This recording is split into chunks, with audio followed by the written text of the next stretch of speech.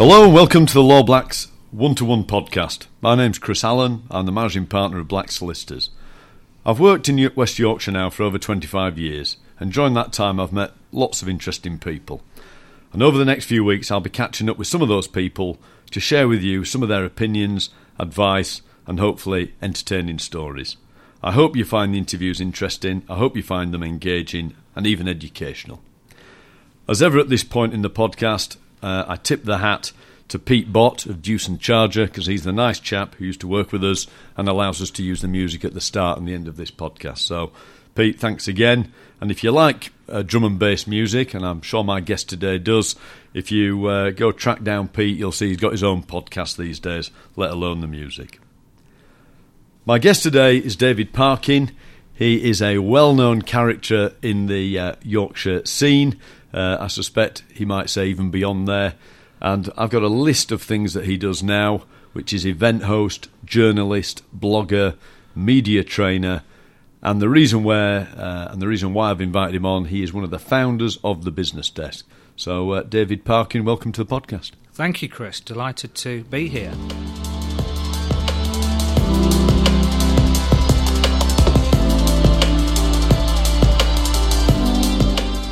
Now, David, our paths crossed through business over the last, 12 years, I suspect. And I first met you when you were involved in the BusinessDesk, which is a daily email that is sent out to businesses and, anybody, I suppose. And I think a lot of people in Leeds particularly will know you for that. But just tell me a little bit about the background. How did you even get to that point? I started out as a journalist. I'd always wanted to be a journalist. Both my parents were involved in journalism. If I was bright enough, Chris, I'd have loved to have been a lawyer. But I did find the work experience I did was fascinating, and that in journalism every day is different. And I loved that idea of sort of leaping out of bed and not quite knowing what was going to happen that day. My mum was a newspaper journalist, columnist, who I think I ruined her career because she was offered a big job on the Daily Mail and another one on the Daily Express as a female columnist, and she decided to settle down and have a family, and so I ruined her what would have been a very successful career. And my dad was a press photographer and worked all over the country. And so for me, that seemed to be the natural place to go. Started work on my local newspaper in Derby, 8,000 quid a year, and you all you're doing is looking for your next job to try and get a pay rise. And I eventually ended up in Cardiff, which was my dad's home city, and which I'd known as a kid. And so for me to go down there was something that I never realised was an ambition, but to be down there amongst people I knew was great. I started on the South Wales Echo, which is the local evening paper down there, and then I was offered a job as a business reporter on the daily newspaper in Cardiff. And I said to them, I don't have any. I'm not good at maths. I wasn't good at economics. I don't know much about business. And the editor said to me, "You don't have to. It's all about people. Right. You're interested in people." And he said, "And you wear a suit, so you'll fit in." And it was more money, so I went off and did it. And it's the best thing I ever did, because I was never an investigative journalist, a sort of foot in the door. No, a doorstopper or a doorstepper or whatever. Exactly. I was never going to be working alongside the paparazzi. And business journalism, particularly in the regions, allows you to build your relationships, and I enjoyed that. So that was the start of it. Got into business, covering business, loved meeting entrepreneurs, fascinating people. Worked there for a couple of years, went down to London to work for them as the London editor of the Western Mail, which meant I was, one day I was covering a takeover in the city, next day I was interviewing Tom Jones. It was that bizarre, really, right. But just I was a Wales's man in London, and from there I was offered a job I'd briefly worked at the Yorkshire Post before I got down to London, and I worked for a great editor called Tony Watson. And when the business editor left, he rang me up and offered me the job, and I said, I'm very settled in London, I've just bought a flat. And he said, I'll give you a week to think about it. I said, I don't need a week. And he said, well, just have a think about it. And I thought about it, and I just thought the opportunity to cover business in Yorkshire, based in a city like Leeds, was just too good. And when roughly was that then, David? That was 2000. Right. And I rang him back the next morning and I accepted the job. And it was the best decision I ever made. I came up here, and the Yorkshire Post was probably the best regional newspaper outside London. There was great people to work with.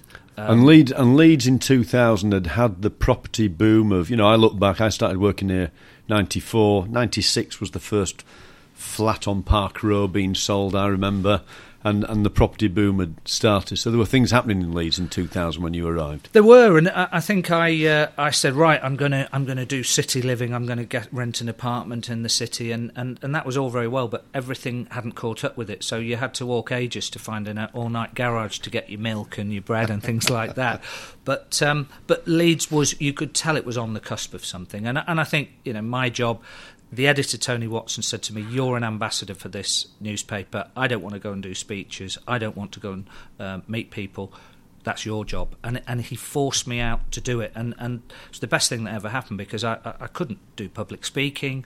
I was probably quite inexperienced. And so when you're thrown in at the deep end, you have to do a bit of swimming. And it was great. So the role then was more out and about, less writing, less copy? Yes, there was. I mean, we had 2 people based in London. There were 4 journalists on the business desk in Leeds at the Yorkshire Post. So my job was to get out there, and I got a bit of a reputation for going out for lunch a lot, but that was where you met people and where you built your relationships and contacts. And I virtually went out every night as well. I never turned down an invitation to a black tie dinner or a Chamber of Commerce event, and I spent 3 years just building a network, which was I really enjoyed, but I didn't realise how valuable it would be later on. Well, we're going to come on later on, I think, to a few tips for people or for the next generation or the next David Parkin. So let's just save that one for a little bit later.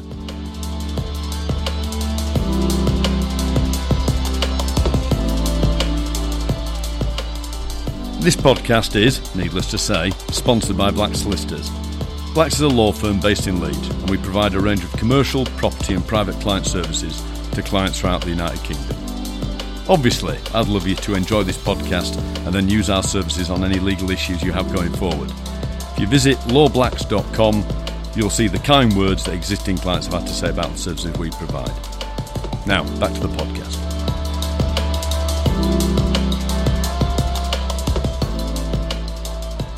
So you go back to my first point about meeting you when you were working or owning the business desk. Just talk to me about that. How did that come about? To be honest, when I was working at the Yorkshire Post, I absolutely loved it. But in the back of my mind, I was always aware that I was working in a dying industry, and I accepted that I could probably get to retirement staying in newspapers and having a good job. But I just thought, is that good enough? Is that what I want? And I've just felt there was a different, with the rise of the internet and people starting to have phones and being able to get, the Wi-Fi everywhere. Well, instantaneous access to news. Absolutely. And news, I realised, was happening. It was happening every minute, not every day. And newspapers were reporting today's news tomorrow. Yeah. And I felt that we could, our little catchline that we came up with at the business desk was tomorrow's news today. And because we could deliver that news, when we could look at the stock market and tell you what Yorkshire firms' results were today. So Morrison's results, we could send it you within an hour of them hitting the stock market. We could break news by sending out emails and texts. And so for me, I just thought, well, right, that's a way of delivering it. How can we make money out of it? Yeah. I felt that there was an acceptance that news was free at that point. Yes, you had to buy newspapers, but if we delivered it, nobody would pay for it. So we had to get that paid for. And our view was that basically you could sell advertising on the basis of the quality of your readers. So not the quantity, not the number of people looking at it, but the quality of those people looking at it. So we were able to sell advertising on the basis of the information we had about our readers, who were decision makers within their businesses and organisations. So your background in business, as it were, was why you aimed at the business market. You didn't just say, look, we can just do an online newspaper here and... No, I felt that we could. Obviously, that was where I specialised, but equally, I felt that was where we could get a really high quality audience, and I felt that was something that advertisers would pay for. We could put on events for those people as well, and get sponsorship through that. So it was, and you know, the first day we did it, we started in a small office in the Round Foundry Media Centre. There was 3 of us in Leeds on, you know, a cold November morning in 2007. And we didn't have any readers. We just basically had my list of email addresses of my contacts I'd made at the Yorkshire Post. Sure. And we went from there. Yeah. And how did that develop, the pace of that? Just tell me about that, because we look back now, don't we? It's easy with hindsight as to how people do things, and everybody gives advice with hindsight. But just talk to me about the pace of that business then for the first few years. Were you surprised? Did it take off? Was it a slow burn? I think we were very lucky. We had we said we wanted to start off with advertisers already on the site, and we basically leveraged our relationships. So we went to the banks, the law firms, the accountants, and said, "Will you back us? Will you take a punt?" We were very lucky. We knew somebody at Jaguar, and they'd just launched the new XF car, so we had a brilliant video advert of the new XF that looked like a clip from a James Bond film. So it gave us a lot more credibility than we deserved. But all of that started. We set some quite low targets, but we hit all of them quite quickly. I think if there's one mistake we made, we didn't get a commercial person in soon enough. So it was me running around trying to talk to my contacts to say, will you advertise with us? Whereas we needed a deal doer, a door kicker that could go out and leverage those relationships. So we left that a bit late, and I think as a journalist you're always probably slightly backward at coming forward to ask people for something other than information. And if I'd sort of teleport back in time, I always use this sort of analogy with people. If I went back in time and sat down with you guys at the start of that, would we have been discussing we should have 5? Will we expect to have 5 competitors in 2 years? 20 competitors doing this. Soon there won't be a newspaper. There'll be lots of business desks. What were you thinking? How did you think things were going to pan out? I thought we could have been blown apart in our first 6 months. I really expected something like the Yorkshire Post to launch online, and they had the resources to do it. They were a big national group, and if they had have done, we'd have got nowhere. But I couldn't believe the complacency of a lot of the media players. They just they thought we were idiots, and they couldn't see how you could make money. They just could not see that, and it was pretty simple. People kept asking us, "How do you make? How are you going to make money?" And we said advertising, and they'd always nod and say, "Yeah, I get it now." But the newspapers had enough problems of their own that they just couldn't see a way to investing in a new model. Yeah, I was going to say, couldn't quite move to that innovation. Yeah. Because it was pre-iPhone, of course, wasn't it? I mean, it was. I know there's a million types of phones now, but you know what I mean? If you come in on the train now, everybody's on the phone all the time, aren't they? Yes. Whereas in the early days, I think I'm right in saying, I would look at BusinessDesk when I got to my desk. Yeah, it was very much. Yeah. We came out at sort of 8:30 in the morning, and the idea was that it was there waiting for you when you got to your desk. And then, obviously, people got phones, and I remember one accountant taking great pride in telling me how he parked his car and then walked to work reading our headlines and how he avoided all the hazards on the pavement and everything. But by the time he walked through the door of his office, he was up to date on that day's news, and it made me quite proud. And a lot of people would say, "Oh, we won some business through reading one of your stories," and we rang up this company and we got some work out of them. And I used to say, somebody said, "What do you think of that?" I said, "It's great. We want to be a tool for the business community. We want to be out there providing intelligence on the market for them." So, did you maintain your enthusiasm for that business? How long was that running for? with you at the helm? I sold it in 2014, me and my business partner, Paul Snape. So you'd done 7 years at that point? I'd done 7 years, yeah. And it's funny, I'd done exactly 7 years at the Yorkshire Post as well, and I don't know whether that's my limit. Yeah, don't tell the people you're in business with now. Well, exactly, yeah. But I think it came very hard. We expanded quite quickly, so we expanded into the northwest. We opened an office in Manchester, recruited the business editor of the Manchester Evening News. We went to Birmingham. We recruited the editor of the Birmingham Post. So the model was we'd just go in and get the best connected business journalist in a region and put some people around them. And we had to dilute our shareholdings to do that. And so we ended up not in total control of the business. And so there were shareholders that by the time I sold out, they wanted out. But in fact, one of our investors in Birmingham, Mark Hales, he wanted to buy out the whole business. And he wanted 100% ownership. So it was a case of, right, okay, you either sell out to me 100% or not at all. And that actually gave me an opportunity to just take a salary, which I'd not particularly had for a few years, to have a little bit of certainty on my own personal cash flow, and to just sort of get my breath back after 7 years of growing a business. Yeah. And I stayed on for 18 months in that role, but realised that the business needed to move on, and I needed to move on. You know, I'd taken it as far as I could, and for me, I thought there were other opportunities out there. So now, again, a few years on from there, and you look at obviously there's BusinessDesk, there's Daily Insider, BD Daily. You know, there's a few that have continued and survived and do well and still and clearly are looked at and seen by people.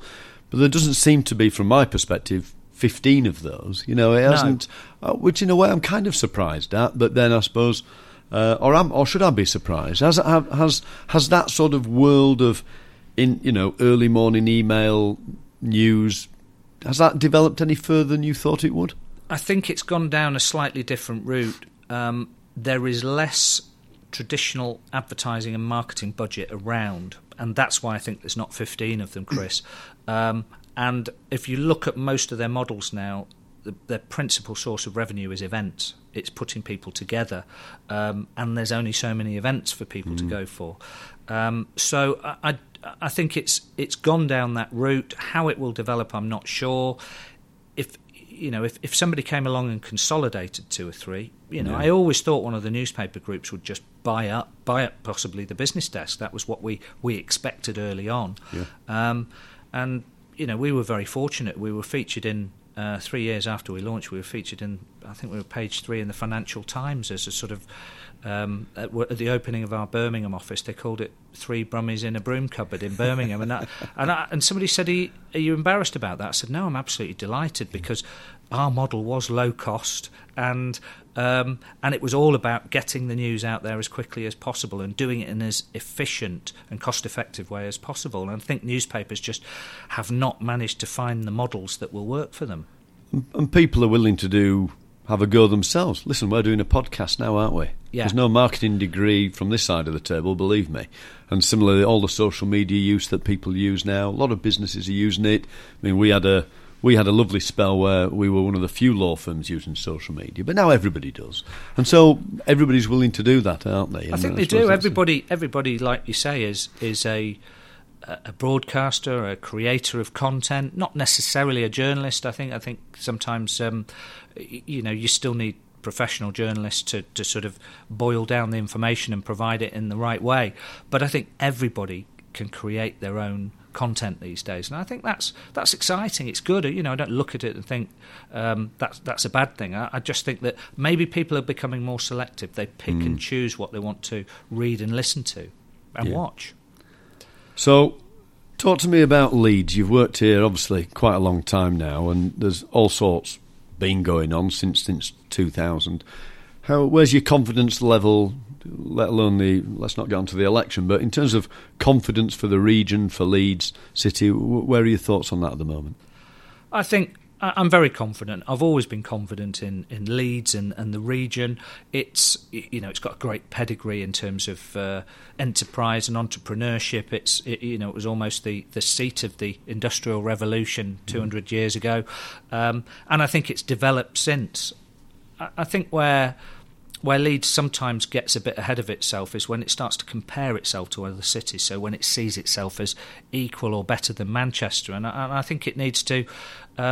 And I think possibly the development of the Northern Powerhouse means that it sees itself in a wider context now.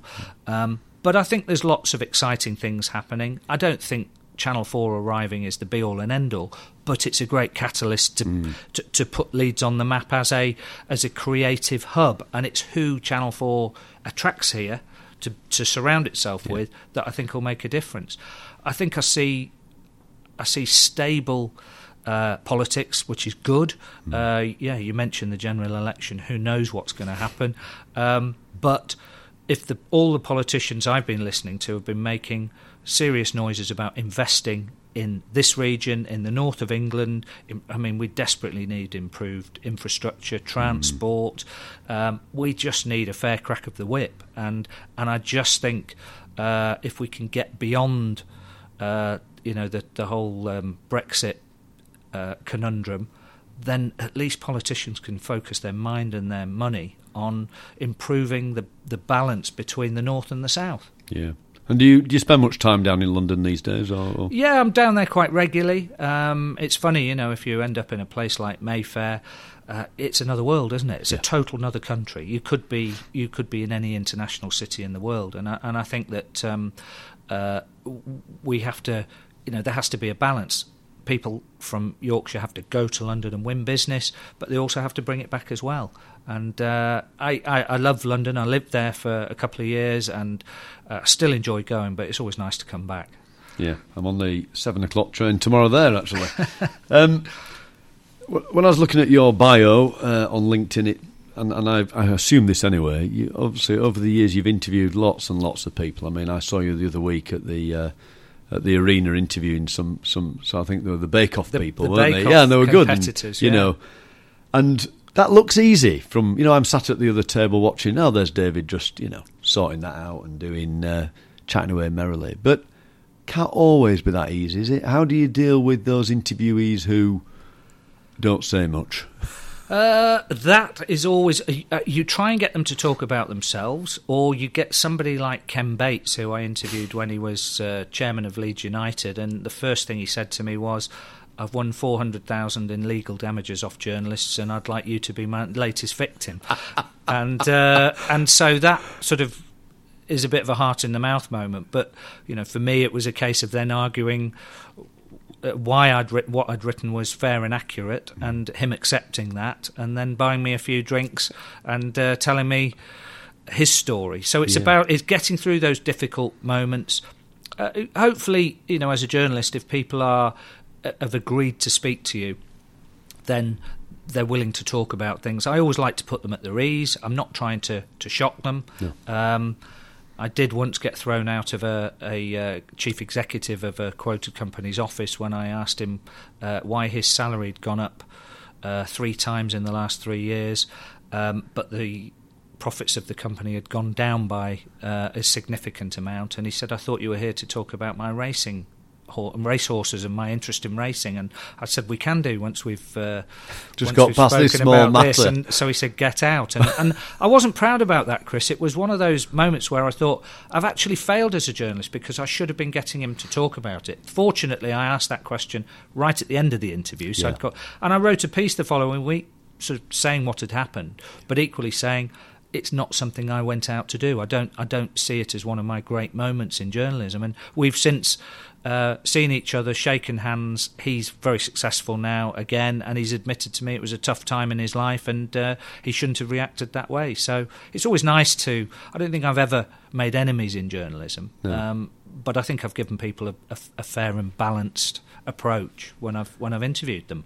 So when I see you in action, I was thinking to myself, there's David, looking in control of the situation. If I'd bumped into you 5 minutes before you were interviewing Arnie Schwarzenegger, would you have been just as cool as normal? Or were even you thinking, well, this is a bit different? Well, if you'd have bumped into me 5 minutes before I interviewed Arnold Schwarzenegger, and I was the first British journalist to interview him when he became governor of California, and I was on the 16th floor of the Ronald Reagan building in downtown LA. I was looking out over the LA skyline, and I was thinking, wow, I've interviewed some big names in my career, but this has got to be the pinnacle. But I'm not, I'm relaxed, I'm quite comfortable. And then suddenly I heard this voice, booming voice behind me go, "David." I looked round, and filling the door was Arnie. He'd gone out of his office. He'd been in there having another interview. He'd obviously gone out of his office to go and get a drink or go to the toilet. And I was the last interviewer he was facing, and I went towards him, and my legs buckled from under me, and I think my voice went about 5 octaves higher, and I went, "Hello, I'm David Parkin." And he was, when you meet famous people, I always think they're never as impressive in the flesh as they are when you see them on film or on television. But he was huge. He filled the door.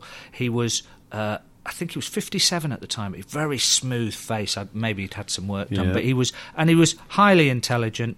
The interview was great. I really enjoyed it. He answered, unlike many people, particularly politicians, he answered every question to the point where you're always going to ask supplementary questions. But he sort of answered everything in so much detail, Chris, that I was left with having to revert to my next question rather than going down a different route. And do you think that's because he was just being himself, or he wasn't as media trained as a lot of the politicians are today? I think he was. I think a lot of people underestimate him. They hear his Austrian accent. They know his. They see this beefcake that was a bodybuilder. Yeah, Conan the Barbarian. Absolutely. And the weird thing is, he had his sword from Conan the Barbarian on his desk of his office alongside his cigars. Just in case, you never know. And a picture of him in Terminator with his makeup on as well. But I think it was because people underestimate him, and he's actually a highly intelligent bloke. The Americans were very quick to point out that well before he went into films, he'd marketed himself within bodybuilding. He'd licensed his name for products and equipment. He'd made millions before he'd even gone to Hollywood. So it was fascinating, and he brought a real refreshing, maybe because he wasn't a politician, he just brought a common sense to it. Yeah, but ultimately you came away liking him. I did, very much so. Yeah, I thought he was a great bloke. We don't swap Christmas cards, sadly. We never. But I did. Every other journalist in those interviews were having to go in twos or threes, and I managed to get 1-to-1 with him, and it was just one of those amazingly memorable things. Although I came back, wrote about it in the Yorkshire Post, and the editor got a letter from I think a pensioner in Baildon who said, "What's that idiot doing over in LA writing about Arnie Schwarzenegger? It's got nothing to do with me." Well, there you go. Which brings me on to another question. So over the years, if you could, you might say Arnie's one of them, but in terms of all the people you have interviewed, if you could snap your fingers now, and whether they're alive or dead, and bring them back tonight and go out for dinner at any one of these lovely restaurants around here, who springs to mind immediately? Who would you have? I think the first one would be Sir Ken Morrison, right. Who I was very fortunate to interview a number of times, and I found him a really down-to-earth, fascinating individual, full of good humour, good stories. I was very lucky that I was invited on BBC Radio 4 to talk about him on their obituary programme. And he left you with good stories. He was one of these people, his famous thing about I'd rather have 2 checkout girls than 1 non-executive director. And I remember a bloke from the Financial Times interviewing about whether they were going to expand into Europe, and he said only for our holidays. And he just had so many down-to-earth, simple Yorkshire phrases, and it was why he was so successful. And I think he was a little bit bruised by the experience he got of taking over Safeway. The city were very snobby about what was this Yorkshire grocer doing, taking over this national business, but actually he knew what he was doing, and he proved them all wrong in the end. So definitely Sir Ken Morrison. The other one would be another Yorkshire businessman, Lord Hanson, who was from Huddersfield, was engaged to Audrey Hepburn in the 1950s. Wow. Very glamorous, 6'4", very good-looking guy. His father had a transport business. His grandmother had pack horses taking wool from Yorkshire to Lancashire. He went into the family business, expanded it into Hanson Trust, knew all sorts of stars. Lord White from Hull was his business partner. He went out with Grace Kelly. So the two of them were extremely glamorous. I got to know him very late in his life. He'd retired, and he'd gone to live in Palm Springs, and I wrote to him through his address in Who's Who, and I got a fax back saying, yes, you can come and interview me. Would you like to come to Palm Springs, or shall I wait until I get back to Yorkshire? And I said, I'll come to Palm Springs. Took that to the editor. Yeah. Absolutely, and fortunately he'd been on the board of British Airways, so he was able to pull a few strings and get me a cheap flight. Mm-hmm. And off I went over there, and I sat with him round his pool, with his coat of arms on the bottom of the pool and his maroon Rolls Royce outside, and a little piece of England and Yorkshire. Yeah. Where did it all go wrong? Absolutely. Yeah. And he'd got brilliant views on what the National Health Service should do. He wanted technology bringing in, and that's going back into the early 2000s. He was talking about that. And he said to me, do you want to come back for lunch tomorrow? I've got a friend coming for lunch, and it was a chap called George England, who I'd never heard of. Turns out he was Marlon Brando's best friend, and he wrote a biography of Marlon Brando. He'd produced a film with Anthony Quinn that was nominated for an Oscar called The Shoes of the Fisherman, and so it opened doors to me that I never ever knew, and it was thanks to Lord Hanson that I met Arnold Schwarzenegger. Right. So there's two. Is there a third you'd take to this table? If I was going to be a name dropper, I'd say Tom Jones. I interviewed him when I was in London, and it's funny, I was doing an event in Manchester for a wealth management business at the Lowry Hotel last week, and Tom Jones was in the restaurant, and somebody said to me, are you going to go over and say hello to him? I said he won't remember me, but I interviewed him in London in the late 90s when he was singing with the London Welsh Male Voice Choir, and they were practising ahead of a Wales game at Wembley, and I think he would tell you some stories. Yeah. He would really, he's lived a life, hasn't he, from the 60s I get that to impression. now. And he's still at the top. He still can fill a stadium. Yeah. So I'd definitely say Tom Jones. And one other one, I wouldn't quite say I interviewed her, but I met the Queen when she came to Leeds for her Jubilee, and there was a reception put on for business people at Leeds Civic Hall, and we're all in small groups, and they said the Queen's going to come in, she may speak to one group of about 20 groups in the room, and she actually spoke to everyone, and I was introduced to her. I wasn't as the journalist in the room, I wasn't supposed to be introduced, but she talked to me and she asked me how business in Leeds was, and I said things are going well, and I said a lot of the law firms were opening up new offices, and she said, oh, well, that's very interesting, because of course they always used to have their offices around the train stations, and do you think are they moving back into the cities? And she came across as somebody that was interested in the people she met. You think of one individual, Chris, in the world that's, since the end of the Second World War, she's met every significant individual that's probably ever lived or done anything. Now, if I could persuade her to talk, she'd be a good dinner party guest. She might have been keeping a little diary, you never know. Absolutely. When they publish it, let's hope they get a mention. So I like to ask this question of people, David, and indeed I have guest speakers who come in and talk to my younger staff about this. What do you wish somebody had told you when you were 23, or what advice could you give to 23-year-old David Parkin today?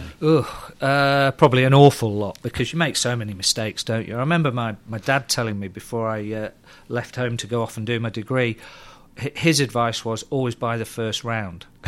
Because everybody will want to sort of always be with you, but equally you'll never owe anybody anything. Yeah. And a friend of mine, he gave his kids advice when they left home, and he said, remember, when you're talking, you're not listening and you're not learning. And I've always, I think as a journalist, that tends to be your mantra anyway. I think grab opportunities when they come, Chris. That's one thing that I hope I've done, but I've probably missed out on things. Even if you don't think you can possibly do something, have a go. And make the mistakes while you're doing it. Don't be afraid to make the mistakes and not do it at all. And I think in this modern era of technology, smartphones, social media, talk to people, make face-to-face have face-to-face conversations, build relationships face-to-face, because those are the people that are going to matter. You know, I always think that if you've built relationships with people, there's so much that can come back to you. And another friend of mine, Martin Allison, he's an ex-Royal Bank of Scotland guy, but now he's an entrepreneur. The one thing I would say that I've seen in Martin is somebody that always gives before thinking what he's going to get back. And I think the more you do that, the more probably comes back to you. You don't quite know when, but I've always thought, well, if I can do somebody a favour, I will, because I'll feel good, they'll hopefully benefit, and you never know what might happen in the end. Absolutely. And in all truth, David, we're sat here today, aren't we, because we've met each other and spoken to each other, not because we've emailed each other repeatedly for the last 10, 12 years. Absolutely, you know, yes. Well, I could never miss your loud coats and suits around town, Chris. Luckily, this is only audio, so you're spared that, folks. Well, thank you for that, David. I really appreciate you coming in. It's just a little insight there. I'm sure you could write a book about the people you've met. And perhaps we'll have you back to do round 2 of that. Actually, we'll see what the feedback is. But that was great. I always enjoy meeting David. I admire him for his professionalism around town and how he's built a network. And again, that's a message I certainly share with our staff here. So I hope you've enjoyed that podcast. It's just a short one, but David's quite a character. And David, if people want to contact you, how do they contact you? What's the best way to get hold of you? I think on email, david@copergroup.co.uk. I produce a weekly blog which goes out to several thousand people around Yorkshire and beyond, and delighted if they'd like to sign up to that. Drop me a line, and we can arrange that. Always like new readers. Yeah, of course. This may feature this Friday, Chris. That's right. Oh, really? Well, I'll behave myself then as we finish. Thank you for listening. If you'd be so kind as to give some feedback, iTunes are dead keen that people give feedback, stars or comments, preferably positive, but it's a free country, so say what you like. But thanks for listening, and I'll be back with another one soon. Cheers, thanks.